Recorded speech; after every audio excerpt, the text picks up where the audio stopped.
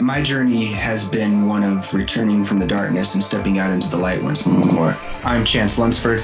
I'm also logocentrifugal. While you're sitting trying to figure that out, this is my podcast. Allegedly. Logocentrifugal podcast. I'm Chance Lunsford. I'm also logocentrifugal. Maybe you're also logocentrifugal. While you're trying to learn how to pronounce that word, say it a few times in your head. Take the time, that's fine. Because with me today, I have the great, the glorious, the one and only Ed Lattimore. Ed is a dude who I ran into because of Twitter. As most of you who listen to this podcast probably have as well. And one of the things that stuck out to me about Ed is that he has this peculiar talent of being very popular, having a lot of attention directed towards him, and being very good at not letting that manifest in sort of like a overly prideful persona online. He can crack a joke, he can laugh at himself, but he also has some messages that he's trying to share with people, and he's pretty consistent with that. And I had Ed on quite a while ago on this podcast, and I wanted to bring him back on to kind of touch bases and see where he's gone and what he's learned. But for those of you who aren't familiar with Ed, he's an author, he's a former heavyweight boxer, he's just sort of a force of nature in the world of self-improvement Twitter. He's connected with the likes of Jose Rosado and beyond to just make things possible for people and to put stuff out there that will help you, the audience, the listener, integrate some principles in your lives that will help you move forward. And so with that sort of vague and rambling introduction, Ed, welcome back to the podcast. Glad to have you. And why don't you fill in the blanks of anything you feel like the audience needs to know? Nah, man. At this point, it's funny when people give an introduction or I try to introduce myself, I always forget something, and I don't know if that's really cool or not.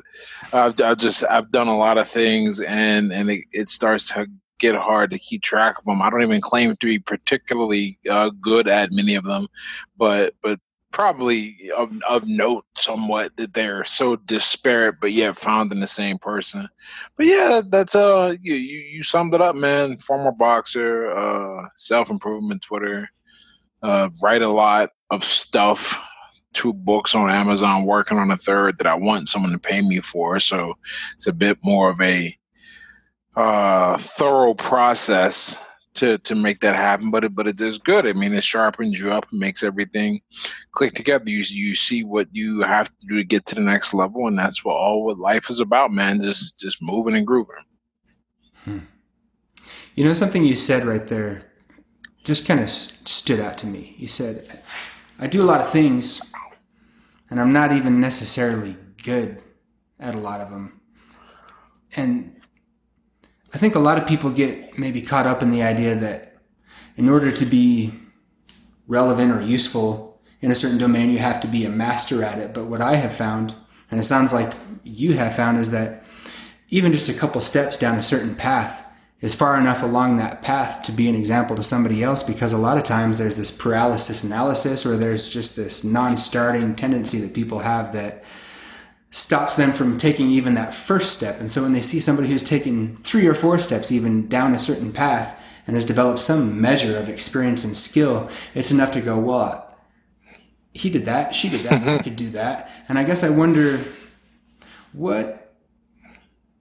there's a lot of people who turn to you for advice or to consider your ideas or just to pay attention to what you're doing because you're an interesting dude. And I wonder sort of, what is the point where you maybe were like Ed Lattimore, the online persona, to where you were Ed, the human, who's also online, and this is what I'm doing. I'm just sharing what I'm doing because I have found enough, I've gained enough experience to know that I can just share who I am as a person and not necessarily have to shape the experience that people have of me as much as maybe I thought I needed to. Well, that's a really interesting question. I don't think I've ever made a distinction or a kind of crossover or anything like that. For me, it's important and really I consider it mandatory, but I understand not everyone is going to see it that way. I consider it both important and mandatory that you never make such a distinction, that you never start to try and become something just for the sake of the audience. To me, for example, I'm a big believer in leaning on my public persona to kind of keep me in line. But is it keeping me in line and forming me into somebody else, or is it just letting me remember that I've been given this gift of this audience, and if I abuse that gift, then I'll lose that gift and all the things that comes with it. So for me, it just is and to even think like that is part of me, right? Remember, a lot of guys don't even think like that. So it's very much who I am in reality is who I am online. Like you're not gonna find like here are some things that will never happen. You're never gonna have somebody like flash some tweets or some DMs where I'm being straight and authentic. Like who is this guy? Is he talking shit on somebody or something like that? Nothing crazy that way because that's who I am. I am everything you see, and that's really important. I'm so worried about like, oh, we're gonna pull that guy's card and show him to be something he's not. I'm like, nah, man, dude, it's real. I have I have been, for better or worse, I think mostly better, if not entirely good, born into or developed into this sphere of internet celebrity kind of organically. Because remember, I was a fighter, and they would put me on television. That's and promoting me and things of that nature, and that just made sense. And then the backstory made it more interesting.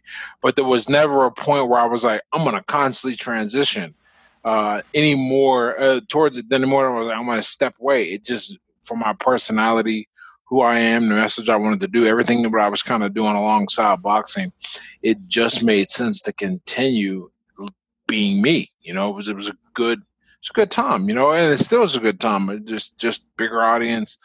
But that hasn't changed, what I say or do. And you follow me on Twitter, it'll help, help, help, help, help, crack joke. What? And people, what is he talking about? Or say just put something out there crazy because I never want to like, because that's boring, man. Like people don't follow me because I actually have no idea. Like if you were to ask me why people follow me, I'd come up with all different types of answers. I've tried to survey this, whatever. But at the end, it doesn't matter because I'm not like, no matter what they say, I'm not gonna be like, you know what, I should be more of that person. Like that, I want to continue to be me because I don't really know any other way. Not interested in doing it any other way either. I always say that one of the greatest privileges that I never ever take for granted is that I get to make a very good living being myself. Now, granted, that's a gross oversimplification, but I don't have to mince my words. I don't have to show up anywhere I don't want to be. I get to create what I want to create, and I understand I have a fan base that is big enough that at the base minimum, I'll be able to like cover a life and things of that nature. So, yeah, there was never a transition in that regard. I never thought, let me be this person. I'm fortunate that who I am has been kind of cool enough so far. I think there's maybe one area I want to push back on you on that a little bit with, Okay. because I've seen enough of you and I've gotten to know you and see the things that you do enough to know that there's you're a smart dude. You're a clever guy, and things don't just like line up and work out for people in the way that you know what I mean. But at the same Yeah. time, you're eminently relatable, and your communication style is very clear. It's very relatable. It's very um, the average Joe can connect to what you're saying almost every time, and that's an art. But there's that simplicity that you communicate with. I've seen it. I've seen it, and I know enough of who you've connected with and the things that you've done to go, well, there's this guy behind that simplicity that is more complex than that. And I guess not to necessarily negate the fact that you're just being Ed, but I know in my own experience, I think a certain way, and then I have to sort of go through this process of translating who I am into a situation where people can relate to who I am and understand what I'm saying. Okay. Okay. So here's what I think you're touching on, and if I'm incorrect, correct me. But I think I have an idea. So there are the thoughts, and then it's, how do I make those palatable? How do I put those out there? How do I communicate in a way to where it's not going to go over people's heads, but it's also not going to insult them, that it connects, that it has that property and that principle. How deliberate is that? Well, okay, there's a skill there, which means it has to be honed and developed. But in terms of, we'll say, a tendency, if there's any talent I have in the world, right? I don't think I have many, but I think the one that I do have, where I'm like better than the average person with no prior training and very interested, I love teaching. I love taking my time. And one of the things I believe, and I've talked about this, whether it be teaching friends how to drive, man, wait till you got to teach somebody to drive, man. You got kids. You'll find out real quick how neurotic you are. Unfortunately, I'm damn near a psychopath, but it ain't always easy to be that cool. From there, I tutored for a while in the sciences and math, and then I'm always my writing and everything. And I gave those diverse examples to show that, like, it's not just I'm speaking my truth or ideas, or I'm a teacher, like, no, or in school, like, no, it's all these things. I really enjoy it. It's just part of me. And part of teaching, if not the most important part, is you have to be able to take what is in your mind that you've synthesized and put together, you've chunked, and then you have to deconstruct it and get it to people. And you have to get it to them in a way to where they're going to take that information and go, I get it now. I don't know how I didn't know that. And it's like, it's okay. We're on point now. And they go, good learning. Because being a good teacher, the only way you know is if your students do well, if they take your information, chew on it, whatever. I never got enough kind of success to work with there where I'm like, all right, that's good. So now that we have that foundation down, back to the main idea, is it deliberate? Well, sure. But that's a natural part of me. I'm naturally a teacher, and I'm so happy that I have that, because it translates very well to Twitter and the internet. There's a guy on Twitter. He talks about just like how extroverts rule Twitter and everything and the world. And I'm like, whether that's true or not, I will say this: I'm very happy that my frame of reference, the way I think through things and when I want to talk and communicate and get them out there, is that I assume that if I'm not understood, I've done something wrong. And I think that's a very hard position for people to take, to force themselves to take. And the number of people who take it naturally are likely rare, where that's very unique, that I've learned, for people to go, okay, there's a problem, it must be me. And then they'll apply that to their communication. And then, because to me, it's all about making sure I'm understood. If people don't understand me, I can't get what I want out of the world. In many ways, it's very selfish, but it has an incredibly altruistic and useful and generous effect on the world, positive. So there is that. But if there's anything deliberately complex in what I do, there it is right there, is that I'm always trying to become a better teacher, and at the essence of teaching is communication. I think this is an important point, and I also think that where you are on this spectrum of how much do I have to teach and how patient and willing and capable am I of teaching it, you can see the whole spectrum there on Twitter, on any social media, really. And I'll use myself as an example. I have a lot of experiences, I have a lot of things to teach, but I also have limited patience. I also have limited willingness to deconstruct some of the things I'm communicating in a way that will be absorbable by the most amount of people. And for me, that's sort of like a filtering mechanism or a curation mechanism. I'm speaking in a certain way because I'm speaking to a certain audience. And the audience that I'm speaking to are the people that I'm interested in connecting with for my own personal reasons. And I'm trying to serve. I'm trying to offer something, but I'm not trying to offer it to everybody. I'll leave that to somebody else. And that's one of the things, though, that I respect about you and think is remarkable is you're, like I said, you're a smart guy. And you have a lot to offer. And you also have that inclination, like you talked about, it's a part of yourself. You have the patience, you have the willingness, you have the capability to take these complex ideas, these important ideas, and take them sort of out of the intellectual ether and put them into a package that almost everybody can connect with and can, if not get the entire message or like the sort of intuitive leaps that are connected to the message, they can travel a little bit on that journey, but they can connect to what Ed's saying.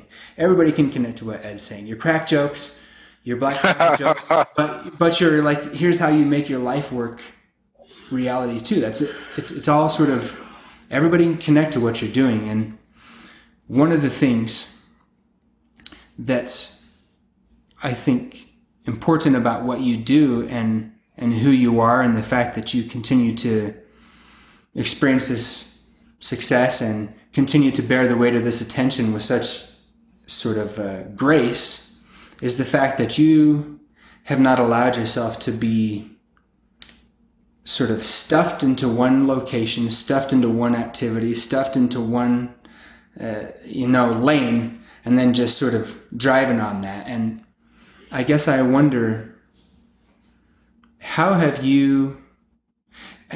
that interplay work for you? Because last time we talked, you were just getting ready to head out and do some traveling, new chapter in your life, and then you've gone and you've done some things, and now you've come back and you're experiencing sort of this reset of stability and this new sort of platform or foundation to build from.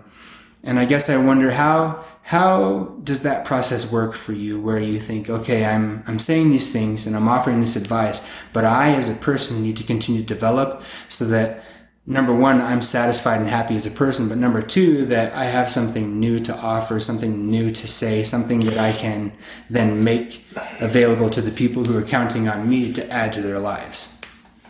I don't stop growing. Right, I don't stop growing. That's the number one thing. The moment you stop, then by extension, whatever you were going to deliver to the world stops. Maybe not immediately, but if you're not gathering more experiences and reflecting, I mean, you're not. What do you have to compare what you've done to? And then more importantly, or I can make, I guess, of equal importance, what do you have new to look at and go, okay, this is different, this changed me, this moved me in a certain way, I can see this, I can have this experience because I did the other experience, et cetera. Like in other words, what is the gauge of your life without progress? And whatever that progress is, your progress ain't got to look like my progress, and it's not going to, but there has to be some progression. Life is movement. I think that's one of the defining one of the parts of the definition of life, like movement, right? Anyhow, I'm always trying to get better at stuff, and I'm always thinking about how I do it and what I've done and how I can get better, and just taking insights from it, because those insights help me. I mean, I say it every so often about Twitter. A lot of times what I'm putting out there is a reminder for me or a breakdown of something I thought or did. It's not always, here's some stuff like, sorry, why it's not 30 years. But it's not always, you can really see the difference in the way people communicate. I can look at a guy and look what he puts out, and I'm like, you're just saying these things because they sound cool. It's like the platitudes they talk about, it's like a platitude. But when I say them, and you can tell there's just even without, you could cover up the faces of the writer and never see a thing, and maybe you could fake the technique, but there are some things it's just you're not interested. You wouldn't even know how to fake like it because life doesn't work that way. You gather the experience, you reflect on it, and then you want to put something out there. And you can tell, like when I coach guys to write on Twitter, the first thing I tell them is, let's dig into your experiences. Let's dig into your perspective. Let's dig into your insights about what you've done. Forget just trying to, guys think, if I just copy that platitude, it's going to be great. Like, dude, if that was the truth, everyone would have 124,000 followers, but they don't. And then they never will. And they would have a website as big as mine, but they don't, and they never will. The key here is to always be reflecting, always be trying to learn from what you've experienced and never stop experiencing. You never run out of things to say. You'll never be a boring person. I ain't touched this damn piano behind me in years, but I remember why I got it in the first place, because I wanted to play video game music. My girl likes playing the piano, so she set it up. And so now I'm like, oh, here's the thing to touch and play with, and another way to work my brain, music. And who knows how good I will become or devote attention to it, but it's just another thing. And maybe I never tweet about the piano ever, right? But the point is that I've now got some new experience to compare things like chess to, or to compare things like writing to. I mean, there's always stuff to pull from. And in a rich life generally gives you rich experiences. Not generally, actually, always. A rich life always gives you rich experiences. And you can't have a rich life if you don't live.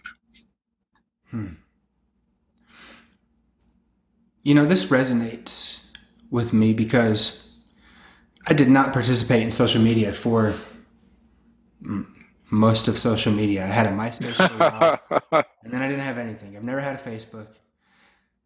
And you ain't missing anything. Nah, hell no. I just felt compelled to join Twitter because I thought I feel like I have some things to share. And one of the first things I did is I had the self-awareness to know, man, I've done some shitty things in my life. I've not been a great guy. I feel like I'm a good man now.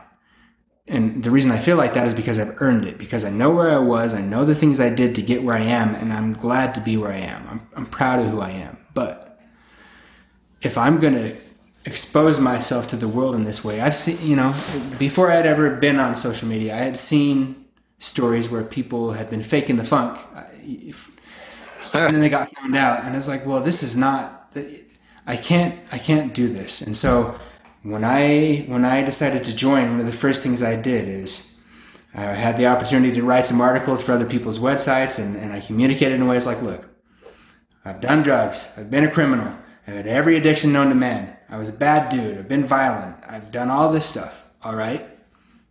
Here's all my skeletons. They're not in a closet, they're hanging in my front room, and I'm looking at them closely to learn what I can learn from them. And that's why I'm here, because I'm not living this life anymore. I'm living this one. And the distance between here and here is vast. And the things that I had to do to go from here to here are unbelievable to most of you, because you've never had this sort of polarity in your life. And that's not to, I'm proud of who I am, but I just had to live the life that I've lived. But one of the things that I really look out for and try to really get a feel for is, how genuine is this person being? How much of themselves are they really sharing here? And I mean, as every writer knows, even if you're writing sort of true to life, the framework that you put it in, the perspective that you take, the way that you communicate the things, the lessons that are inside of your experiences, those are all artistic license. Those are all you decide how you're going to portray the facts. There's the facts, and then there's a story that you tie into the facts. But are you being a liar? Are you being deceptive? Or are you highlighting the things that are most useful to sort of advance the people who are going to come in contact with it? And that's When I first came across you, I wasn't necessarily sure. I had to kind of take a look at you and go, well, who is this dude and what is he doing? Because I don't want to, I don't want to advocate people or invest my time in people who I feel like are just bullshitting me and bullshitting people to add to their own advantage. And I'm not against leveraging who you are to your own advancement. Oh yeah. But it's like, okay, can I add my momentum or my network to this person? And I talked to you the first time. It's a good conversation. There's a lot of cool stuff in there, and you were just getting ready to roll. And now we're here. And the reason I invited you back on is because I have seen you're just being Ed. And there's a lot to Ed that can add value to other people because you've worked hard. You've been through some shit. And then you took all those experiences and now you've built this life that you're living that's awesome. It's cool to watch you live your life because I'm like, man, this guy's doing all this cool, this guy's having all these cool experiences. And it's fun to watch him because I like him, because I'm behind him, because I support him, because he's really being who he is. And I guess... Well, thank you. Yeah, man. And I guess, we've kind of talked abstractly or about the principles behind some of this stuff, but I want to get a little more concrete. And like I said, you're just getting ready to roll last time we talked. And then, you've had some travels, you've had some experiences, you went to Portugal, you've done some things. And I wonder some of the things that have stuck out to you during your travels and sort of what that, or how that has shaped this sort of next evolution of you or these next steps that you're taking. How's these new experiences in the travel shaped what you're going to be doing now? Oh, okay. So that's a great question because probably some stuff that you might expect and then some stuff that you won't. But so let's hop right into it. So first on a total positive, like the biggest thing it made me appreciate is just how interesting and great like my life is. Like I'm really happy that I was born and went through these things. And but yeah, I mean, happy I was born and then born when I was born, and that gives me a unique kind of timing point. Not too old, but not too young. Right there on the cusp when social media is big, that I've got like a life and experiences that I can work with, and that really, that allowed me to be in a position to make money remotely, and doing that and doing so I could be, I got to live a lot. Like, dude, I could go to sleep at night and with my windows open, at least in Lisbon, my the first place, and hear the ocean.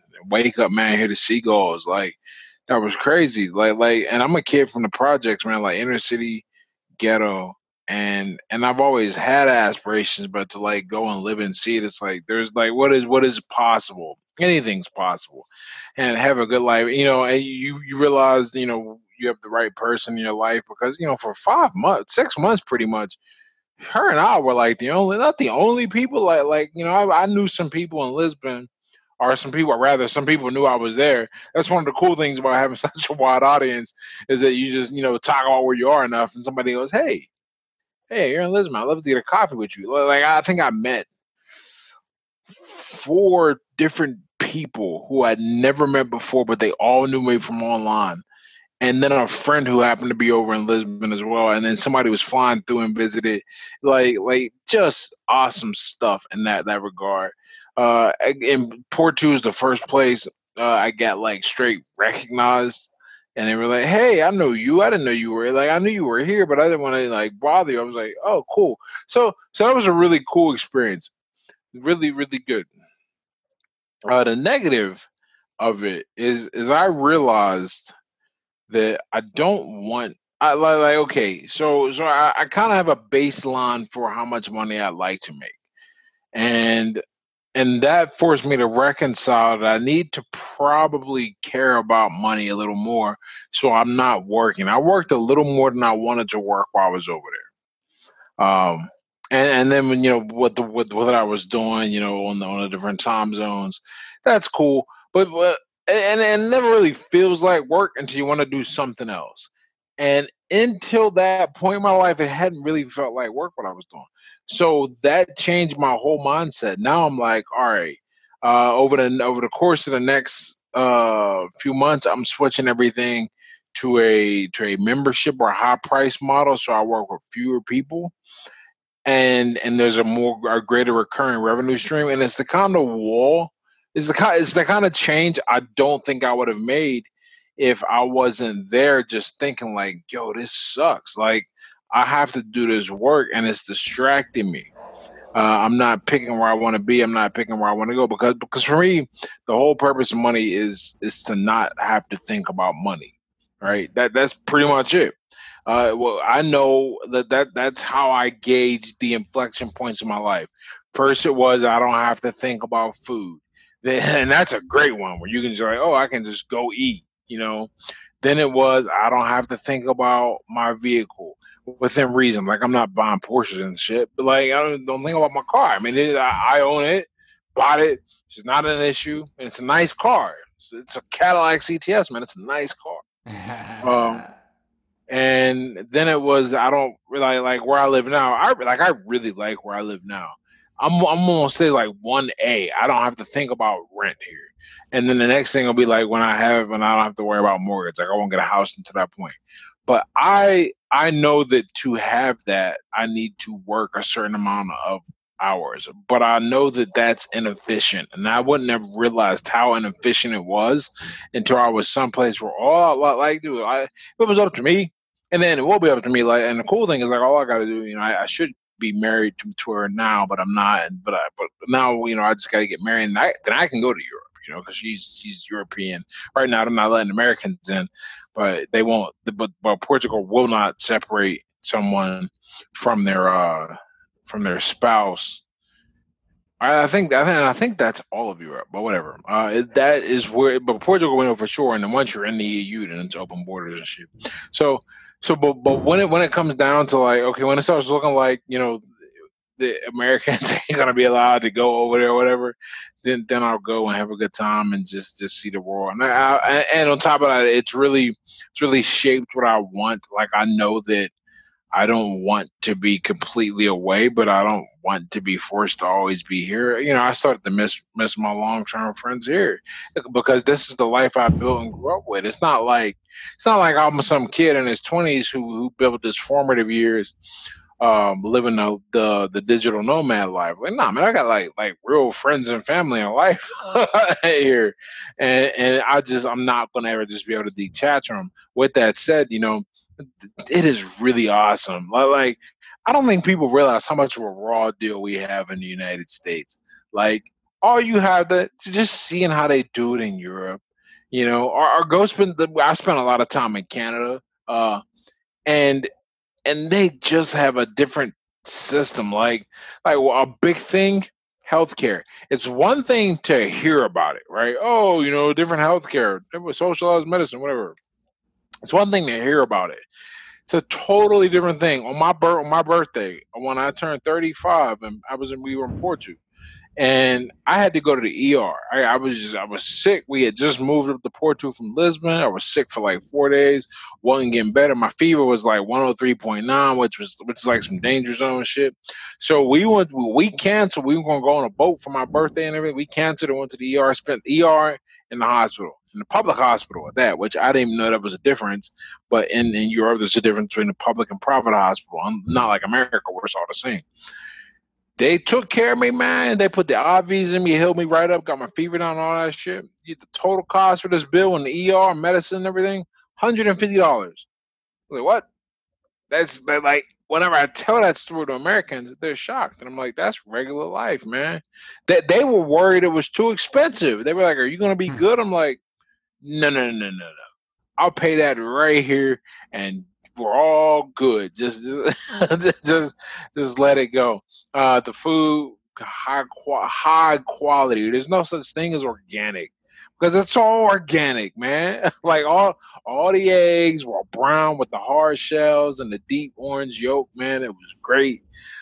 Chickens were good, delicious, fish delicious, all great cooked, and didn't cost that much. You live like a king, and it's a high quality life.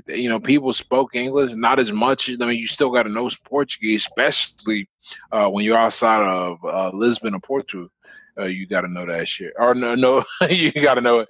But no, other than that, nah, man, I just had a great time. Really got even closer to my girlfriend because we spent, man, we spent a lot of time around each other already, and it's cool. So let this be a lesson for any guys listening.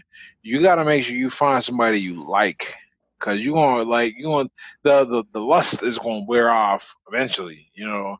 Ideally you stay attracted, but like the fog is gonna go away, and you gotta spend time with this motherfucker, and you gotta sit there and be like, huh? And then you're either gonna be sitting there going, man, I have a good time with you, or somebody like, man, I just don't open your mouth. It's so dumb, and I'm so fortunate that I don't have I have the former, like somebody I just like hanging out with. We have the same, very simple, similar enough interest to where it's an enjoyable time. I look forward to it. And so, like, there'll be times, you know, we work like even now, like we both work from home now.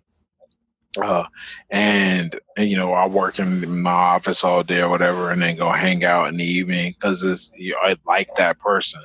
And you know, we had already knew that, but being in Portugal reinforced that, and I was just like, oh, okay, this is, you know, I found a good match, and all is well. So yeah, that's the those are the two really big things that changed. Is one, kind of the trajectory of everything I'm doing with my business. I put that in air quotes because I mean I technically am a business. On like to the IRS, I got to, you know, I pay taxes like a business. I'm an employee of my company like a business, but I wouldn't say I'm a business dude. Like I know the principles enough so I don't get take advantage of them.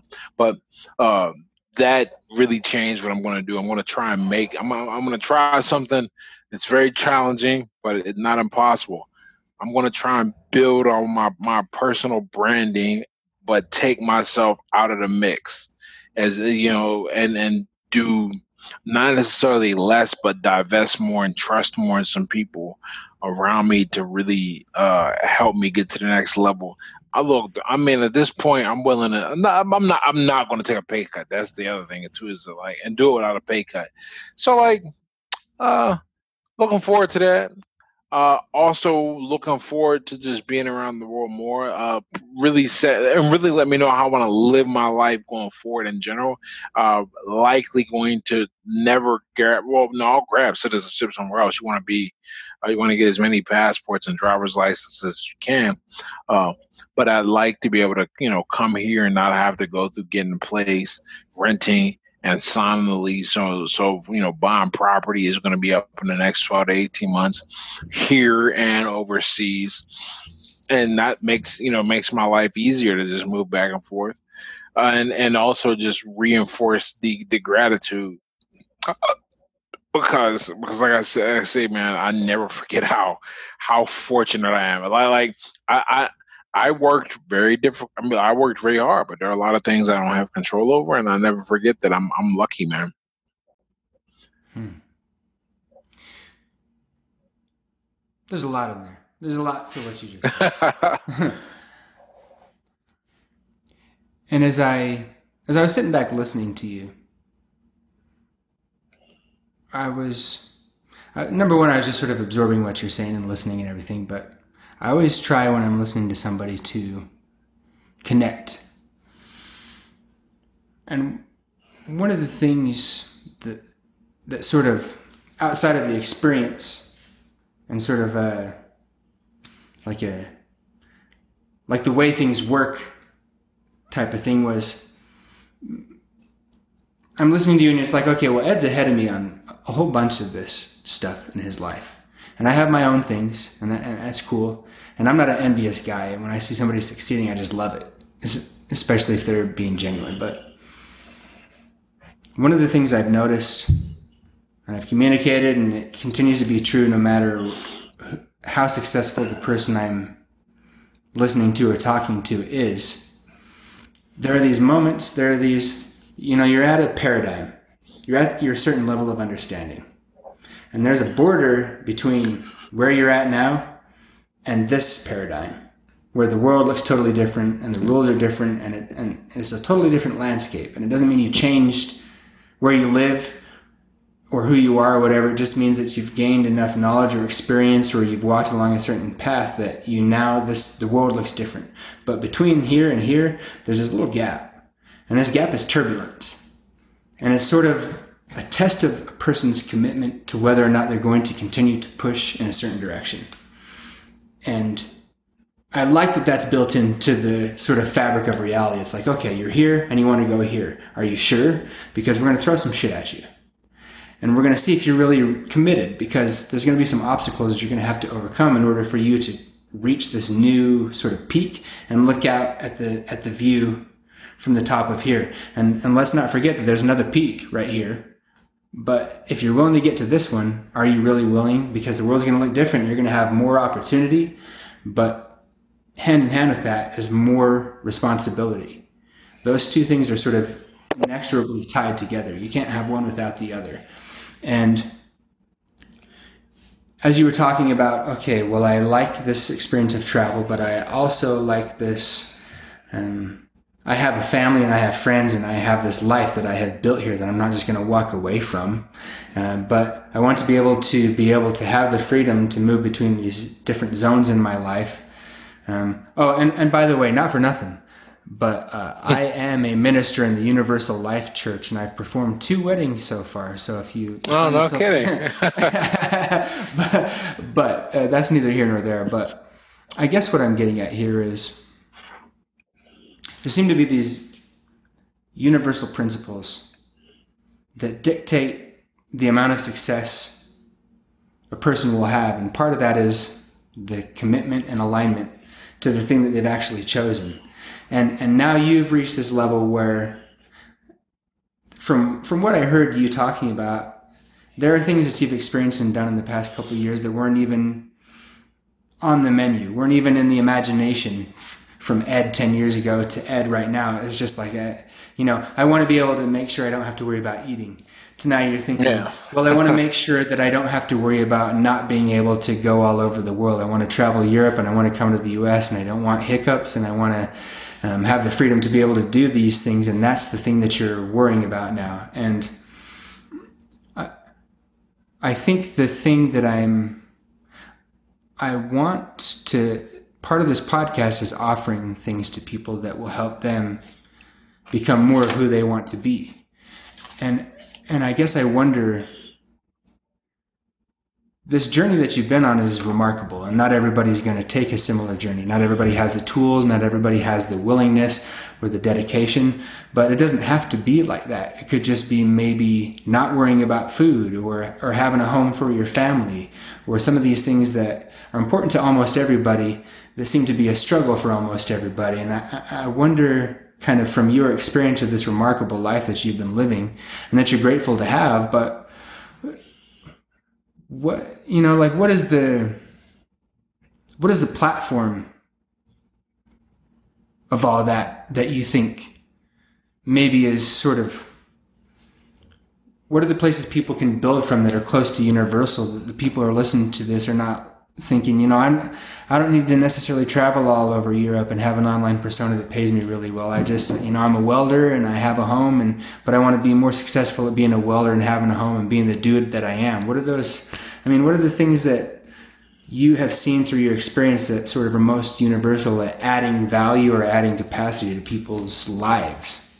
Intentionality, man. It doesn't matter what you do, and it doesn't matter. Well, I guess it does matter why you do it, but it definitely doesn't matter what you do. Well, what matters most is that you do it to the best of your ability, and in a way that contributes to whatever your goal is. And you have to be honest about what you want. You got guys who think they want to travel the world, and the reality is they might want just a good girl and a home and some kids. Like, you're going to be chasing this, and this is what you really wanted the whole time, and it's going to feel like you'll never feel happy because you're not getting what you really want. And that's just an example. There are some guys, I think everybody wants a lot of money, but there are some people who just are built or rather not built, whether it be for the risk profile or work style, they are not built for self-employment, and they're never going to feel comfortable in this kind of jungle. Because that's what it is. This is freaking jungle, man. Like why don't get out there and move and groove? The bills keep coming, but there's no paycheck that's gonna come no matter what. Likewise, some guys that guaranteed life drives them mad. But the important thing is to figure out what life works for you. And there are multiple ways to get the kind of life you want, but if you don't even know what that looks like, you're going to be making a lot of wrong decisions, and you're not going to be happy, and it's going to be very difficult for you to live intentionally, because your intention is always going to take you opposite of where you are currently, if that is not where you want to be. Okay, so figure out, one, what type of life you want. Two, then you can start doing things that work for you. Look, like we were saying, not everybody's going to go build some persona. That's cool. There's a bunch of other ways to be happy. This is the way I found happiness. I don't know how you're gonna find, to be completely. People forget. I'm cool with a bunch of guys and the bunch of masculine dudes, different levels. Some of these dudes then chose the life of the playboy, making a bunch of money, and just no real responsibility to a family. Other end, you got guys with 5, 6 kids and loving it, man. They're dad life, team dad all the way. Both of these guys are happy, or both of them, but they pursued what they wanted, and that is where I think before I can tell you. Make sure you just, be happy where you're at. Make sure you're happy where you're at. Well, once you do that, then, we start talking technique. It's like, okay, but it won't matter, because you're going to work as hard as you could work, because you're where you want to be. And never forget, work. I think people forget that there's no real pleasant way to change that. You're going to have to bust your ass. But so you got to make sure it's in something that you're really happy to bust your ass at. Like for example, man, like I remember that's when I knew boxing was like going to be no more thing. Man, I just wasn't fired up for that kind of hurt anymore. Like I was like, okay, this is crazy. That's not to say I couldn't keep fighting, whatever. But you got to be fired up. Likewise, if you hate your job, why would you work harder to have more to have more from it? Like those two goals aren't going to work. Like if I tell you, like if your boss says, yo, all you got to, man, start putting 60 hours a week, and man, start busting your ass, and you'll be president, man. You'll be making $250 a year, and work from home, whatever. Why would you work there? Like why would you put yourself in a position to make $250 a year doing something you hate? Like you won't do it. You'll always be sneaky. You'll do a bad job. I mean, and so get where you want to be. Start chasing the life you want to live. In fact, I'll answer your question with a rephrase, man. I can't. No one can give you the secret to having a real happy, intentional life if you are not where you want to be and you're not chasing what you want. Once you got that on lock, you'll find it yourself, man. Like you. In fact, you'll forget that you even were wondering that, because life is going to be so fulfilling.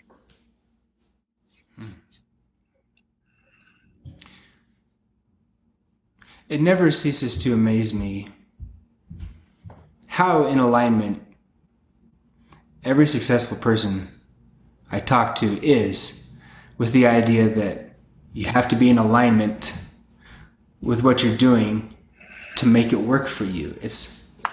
People ask the question, why do evil people succeed? And it's like, well, because they're evil. They're in alignment with what they're doing. It's like they're good with that, and I think, the good people, the people out there they're not evil, they're not super geniuses, they're not compelled by some like prophetic religious vision from God to create something.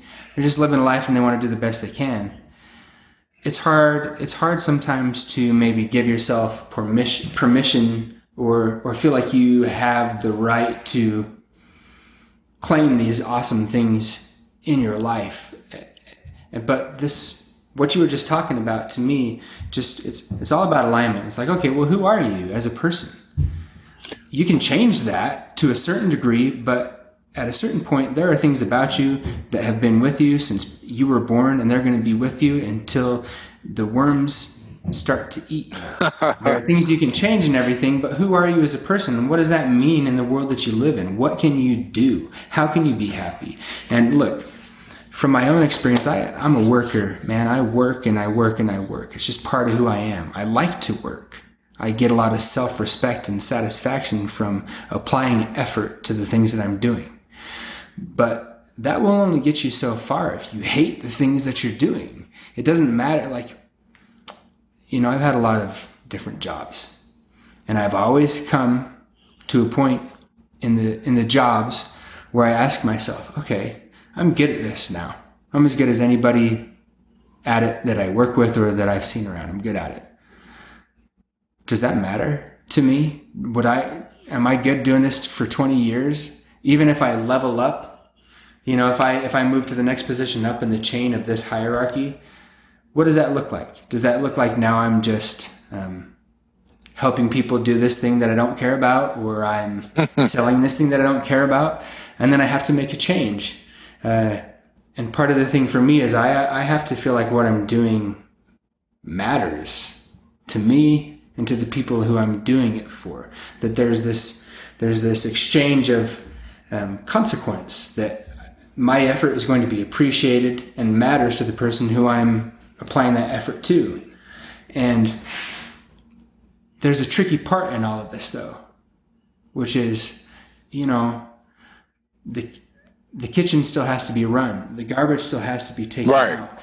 The framing still has to be done on the homes and all these kinds of things. And I think there's this balance for people where self-respect will make you do a good job at whatever you're doing.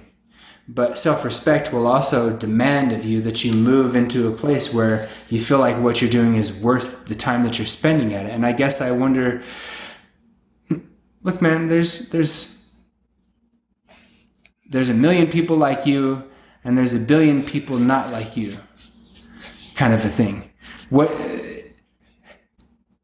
How do you reconcile the gap between shit just needs to get done and some of it's not glorious, and then live your best life and be aligned with who you are, and make sure that you're meeting the dictates of the essence of your being? How do you sort of parse that out in a way that people can, when they listen to you, will go, well, I feel like I got something. Look, I don't remember who said it, but it's like, everything has a negative or undesirable component. You have to decide if that undesirable component is not so bad for you, right? But because look, man, there's nothing worth having that's going to be always fun and easy, right? In fact, most of the process to get it is going to be downright unenjoyable for most people. But if you are in a position to where it is at the very least not that bad, you tend to be okay, right? So all these things have to be done. And that's just like in the pursuit of your thing, but in the pursuit of like your life in general, I'm not of the belief that like that people are supposed to be happy. I think happiness is cool, right? Certainly one of those things that's really nice to like experience occasionally. But the point of life is not happiness. The point of life is, from a mechanical standpoint, is reproduction and survival. From a spiritual standpoint, connection.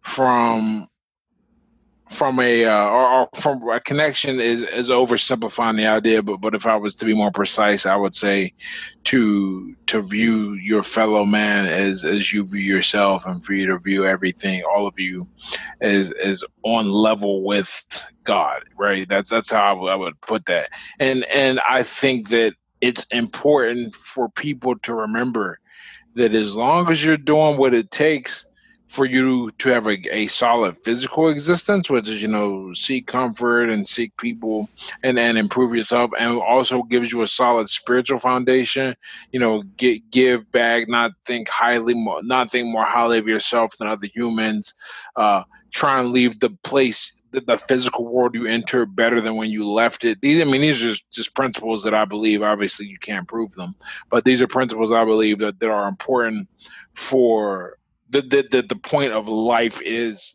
If you follow those, you will be happy sometimes. You're gonna be unhappy other times. But imagine if we changed our behavior just because it wasn't happy, right? Just because it didn't make us feel good.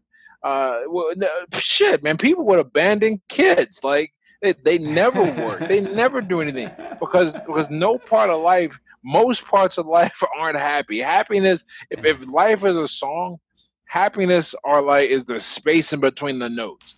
And people don't realize that most of the song is the notes playing, not the notes between. Every now and then you get arrested and it's like, wow, okay, this is cool. But then you get bored anyway, right? It's just a byproduct. It's not the goal. And so when you remember that you feeling good ain't really the goal, then you start doing things that actually will make you feel good. We feel like, think about the things that make you feel great when someone close to you succeeds and you're able to help them, and you sacrifice and you see the result in that in their life, or you make a sacrifice of your time and energy and you see the results of that in your personal life, when you work very hard and you're exhausted and you think you're going to fail but you come through. All of these things, very few people's out there for real contentment, if anyone's really, is just doing nothing, right? Or our life being one constant high.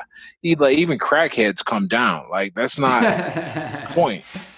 You can't stay high. You can't stay high and happy all the time. So to chase that is fool's gold. I think that's how people get hooked on drugs, man. Thinking that that's possible to always feel good and run away from the bad. And it's like, it doesn't really work that way. Like I think about that, about drinking. For me, I was like, let me figure out a way to be cool and happy all the time. And then what you realize is, not only is it not possible, but you try to break a law of the universe, you're going to pay for that shit, right? And then one of those laws is, people ain't really supposed to be happy. Certainly not all the time, and there's usually a kickback on that. But that was like some philosophy mixed in there. But the main idea, back to the original question, is to remember that ain't, you ain't never going to be happy. And if you are, take it as a surprise, right? Much better to aim to be useful, much better to aim to be valuable, and much better to aim to be useful, valuable. What's a good word for this? A contributor. If you improve, I'm big on those things. Be a contributor, be useful, be valuable. And you're not going to think about that. Now it's up to you to figure out which ways you would feel comfortable. Look, man, not everybody wants to volunteer, just like not everybody wants to have kids.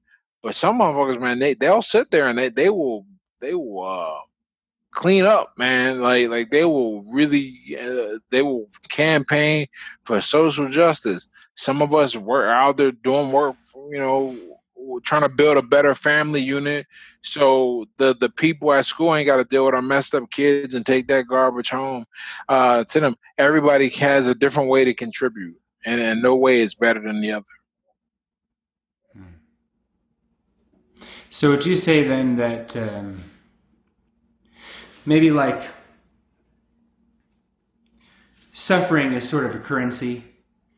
Oh, absolutely. You got to make sure that whatever you're buying with that currency makes the suffering worth having dealt with, so that these moments of satisfaction and being of value and the happiness that you experience. Like you brought up having a family, and kids suck sometimes so bad. As much as I love being a dad. Father is the greatest title I have, and I love my kids, and they're great, and they're amazing, and they're cute, and they're funny, but they're also fucking annoying. I just sometimes it's like, just go away from me right now. I don't even want to look at you. You're being so just. I can't believe you're being so dumb. Especially as smart as you are, I can't believe you're being so dumb. I can't even look at you. Go away from me. And that's a deep suffering because I love this person, and then I look at him and I look at him do this thing, and I'm like, just stop it. I'm trying to communicate to you that if you keep doing this, it's going to ruin your entire life. And I know because I've been there. I have the experience. Trust me. Just stop doing this. Oh my gosh, I can't. Okay, I guess I need to take a break. I'll be back. I'm going to go take a walk because I can't even look at you. And this house is small enough that I can't get. I can't. But at the same time, there are those moments. Maybe I'm in the mountains with my kids, and I see my kid have this moment of fear. Can I jump across this log? Or maybe it's a moment of self-doubt, like, man, we've been hiking for 4 hours right now. Can I take another step? I'm feeling tired, and I feel like punking out. And you've been there with them before, and the answer to that question was, I'm going to punk out, or I'm not going to jump across this log. And then you see who they are as a person develop enough. Their ability to choose in to the thing that they've committed to enough. They jump across the log. They keep going. And you go, okay, this moment right here, this is why I'm alive. Everything that I am and everything that I've experienced leads up to this person being able to take that next step. And in that moment, everything, all the suffering, all the annoyance, all the anger, all the frustration, it melts away, and you can't help. Meditation tries to get you into the moment, but in that moment, you can't help but be in that moment because it's so powerful and impactful that there's nothing else but you being just sort of spellbound by the fact that this person who you brought into the world and was just this helpless blob is now a person who had some doubt, and then through the things that you taught them, overcame that doubt and took that next step. And what I'm trying to say with all of that is just that that's why I asked you that question. People got to do what they got to do. It's not like you're going to go from being Jim the plumber to Jim the sort of like worldwide sensation and revolutionary thought leader. There's only a handful of those people in the world at any given time, and you're probably not one of them, and you probably already know that. So how do you reconcile yourself with that and still be good with who you are and everything? And it's easy to forget how important those moments are, and then to forget to do the things that lead to that moment. Because in order to have that moment with my kids, I got to go. I got to take them. I got to get off my ass, and I got to go, and I got to be prepared to lead them, and I got to have the wisdom and experience within me to guide them, and I have to have the willingness to accept that they're going to fail, and I have to continue to help them grow. And you're in a position now where you are, as weird as it even is to say it, I'm sure it's way even weirder to be it, but you're like a father figure to 100,000 people, man. Yeah, I don't know how that happened, but I guess it's just a natural result of putting your information out there and wanting to help, wanting to give back. I talk about that all the time. And you do it with your kids. You got to live a life, and you have accumulated all of this wisdom, and you continue to continue to and reflect on it. And now your job is to like raise this person so that they don't need you. They can go out and exist and function.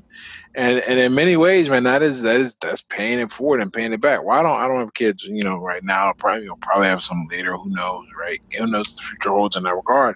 But right now, I guess a similar process occurs, is that I'm taking what I've gone through and what I've learned and what I think is the way to live, right? It's just my opinion, whatever, right? But I guess that's what you're raising your kids on as well. I mean, like beyond certain norms, like don't kill anybody. Uh, you're pretty much raising them with what you think is the best way and the best opinion, and hope they take those values. Now they're not going to take them perfectly, no more than someone takes what I say or think perfectly, and they shouldn't either. Um, but but if they get something from me, then the difference is that your emotional bond with their children is a lot greater. If they mess For up, you're sure. probably gonna be like, oh shit, right? Me, I'm just gonna be like, oh shit, wow.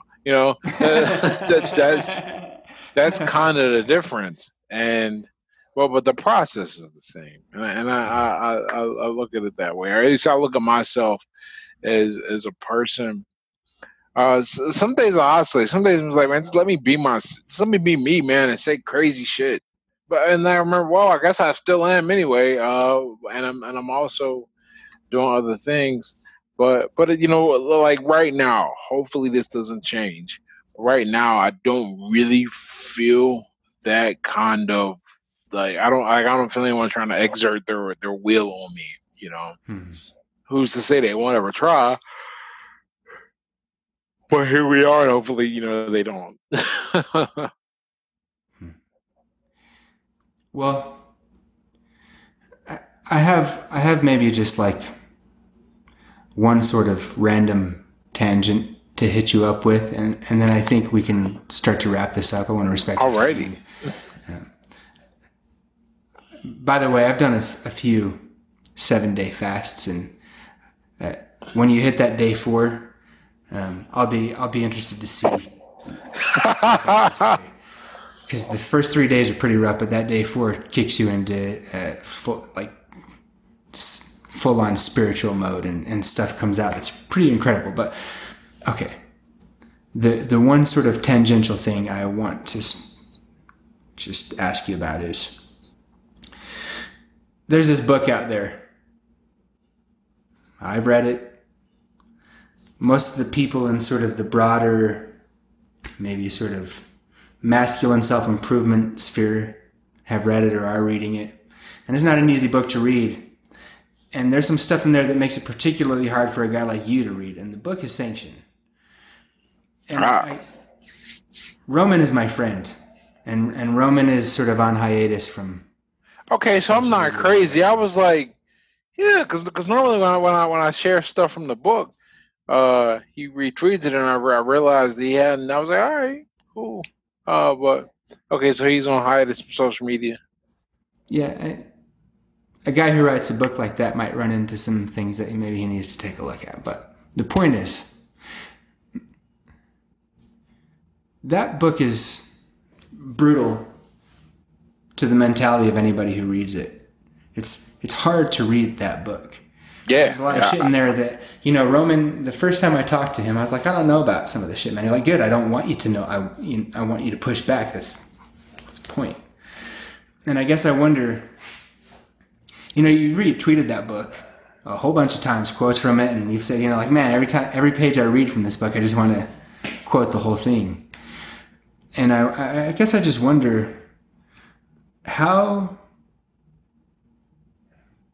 is it that I imagine with a bunch of the like racist themes and stuff in that book, you're kind of forced to confront whether or not you want to keep reading the book. And there's more beyond that, but just I guess I'm just curious, like, how is it? How have you continued to like? What is the reason, I guess, or the value that you found that helps you to continue to read through the book, even though maybe there's some stuff on the face of it that would say, well, a guy like Ed shouldn't read this book. No, man. That is not how I respond to things. That is, so it's okay. So I read. First of all, let me say I'm not. I mean, I've talked to him and everything. I have no reason to believe that he's racist, right? Maybe he is, but like, I've got no reason to believe that so far based on my interactions with him. All right.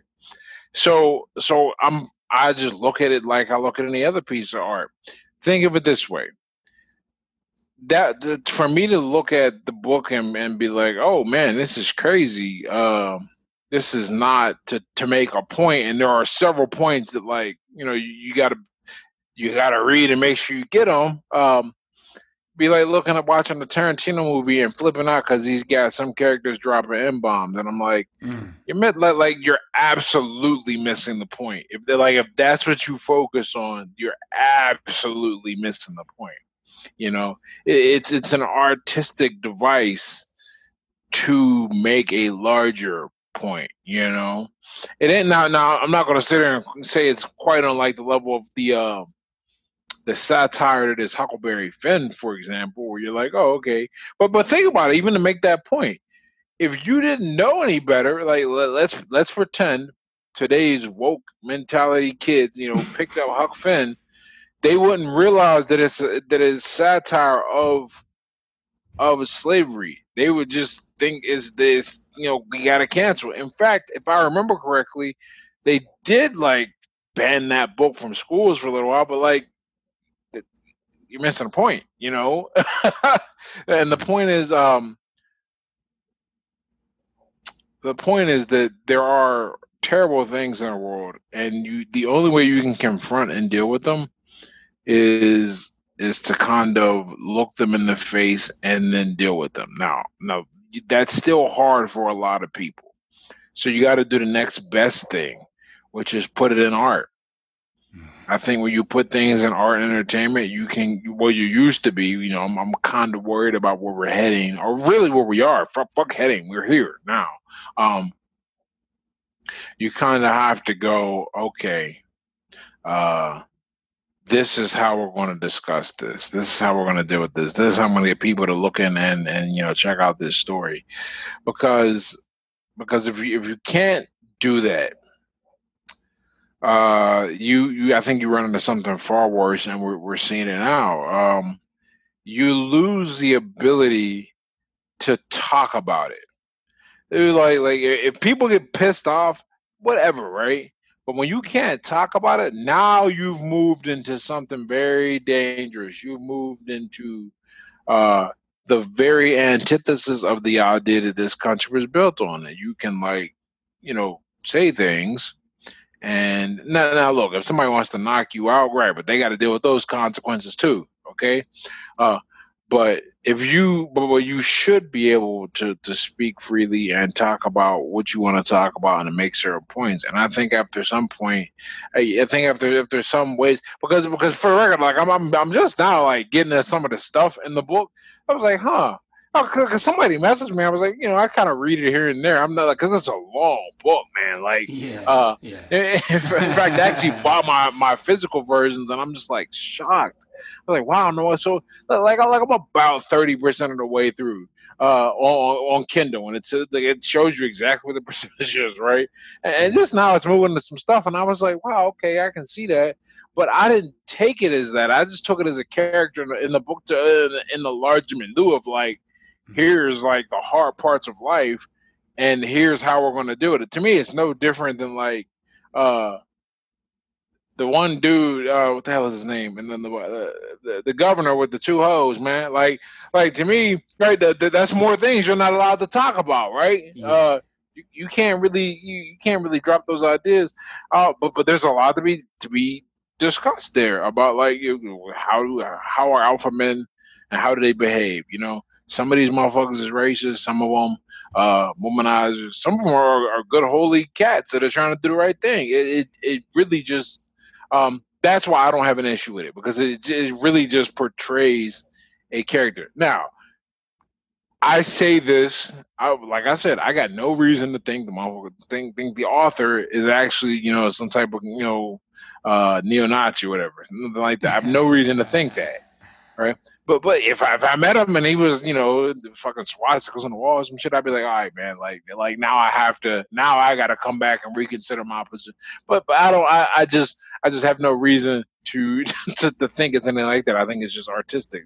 Really, like I said, the way I look at the way Tarantino handles racism, and they're like, is Tarantino racist? And Samuel L. Jackson is like, are you fucking kidding? Like, yeah. He made Django Unchained. God damn it! Like, come on. Yeah. But Well, look, man, the reason that I brought that up here at the end of the conversation is there's an art to what you do. There's an art to what I do. But there are these truths that are built into the things that we're trying to give to the people who are absorbing them. It's not like I have to catch your attention in order for you to be able to have access to this thing. And the way that I do that, maybe it's smashing you in the face with the sledgehammer, or maybe it's distracting you from something. And the reason that I brought that up is just because you're a positive dude making a positive impact in the world, and you're living a cool life. I like to feel like I'm doing the same in my own way. But there are a lot of people out there who are trying to make an impact in the world without necessarily embracing everything that life is and has to offer. And when you run into something like that forces you to confront your own beliefs and your own ideas, and you have to contend with them, whether it's that or the Bible is a great example of that too. It's like, is there really a clear-cut answer to some of these situations, or are you just supposed to contend with these ideas and then come out the other end with a little more wisdom and maybe made a choice for yourself? And I think during the course of this conversation, much of what you tweet, much of what you put out there is sort of that. It's like, look, man, life's going to happen. Life's happening all the time. It's going to come at you, and some of it's going to suck ass. Some of it's going to be cool, but most of it probably is going to suck ass. And what are you going to do about that? Are you going to give up? Are you going to blame everybody? Are you going to just, look for ways around the fact that it sucks? Or are you just going to deal with it and then really appreciate the fact that you have these things on the other side that are awesome, because you know that you dealt with this stuff. It's not hanging over your head. It's not waiting for you to bite your ass because you left it, hidden in some dark corner waiting to come out and get you again. You've confronted it. You dealt with it. You're cool. And now this stuff becomes all the easier to enjoy, and the opportunities open up because you dealt with the obstacles and problems that were presented to you. And in that light, and in the light of the fact that we need to make this the tail end of the conversation, this podcast is a lot for me. I get a chance to talk to cool people like you who are doing interesting things, and I get to talk to you, and it's neat for me. But the reason that it's a podcast and not just like I'm trying to call you up on the phone and be like, yo, Ed, what are you doing? is then I get to offer it to people, and I add value to the world. And sort of in that framework, I guess I wonder, people listen to this podcast, they listen to your experiences, they listen to your message, but if they walk out of here, it's, we're 90 minutes in. What's the one thing or two things, or, what's the thing that you hope they'll stick with, that they'll take away from this, and that they'll walk out into the world with that piece of them inside of them, to make sure that this time that you've spent with me hasn't just been about you and I talking, but it's made a sort of a ripple in the pond of the world? I hope people take away from this particular conversation. I really like the idea that we explored, that I always try and get to the people, that it's not really the universe's job to make you happy, but when you make it your job to be productive and to live in accordance with the principles of the universe, you may find a shred of happiness. But in the meantime, focus on being productive and contributing to the world. As weird as this is going to sound, perhaps even counterintuitive, focus on making others around you happy. At the very least, make sure that they're proud to know you. If you do that, if you live in a way that fosters that attitude and makes people look at you with a sense of respect, you may find yourself happier more often than not. When you do get down, you will rebound faster. When things happen, you will be more resilient, and you will always be in a position to where the universe or the people in it will likely be able to lend a helping hand, and in doing so strengthen your position in the community and your sense of bonding to other people, which is what life is all about, in my opinion. The people, and making yourself as resistant to the negative influences and the stresses in it as possible. Man, I can get behind that message. That's a just want to throw my weight, whatever it is, to you, audience, behind that message. It's important. It's the message I've been trying to communicate this whole time. So look, Ed, I appreciate you taking the time to come on here and to share your thoughts and your wisdom with me and with the audience. And I'm glad that you're succeeding. I'm glad that you have this life that you have, because you're sharing sort of the treasures that it brings about with the rest of us. And unless there's anything you feel like you want to get out there, I'm good. Oh, no problem, man. Well, thank you very much for having me on. Yeah, it's been a pleasure. And I'll put links to all your stuff in the show notes and everything. But beyond that, I hope folks will absorb the wisdom that you offered them. And beyond that, thank you very much. This has been the Logos Centrifugal Podcast. I've been Chance Lunsford. You've been Ed Lattimore. This has all been Allegedly, and we're out.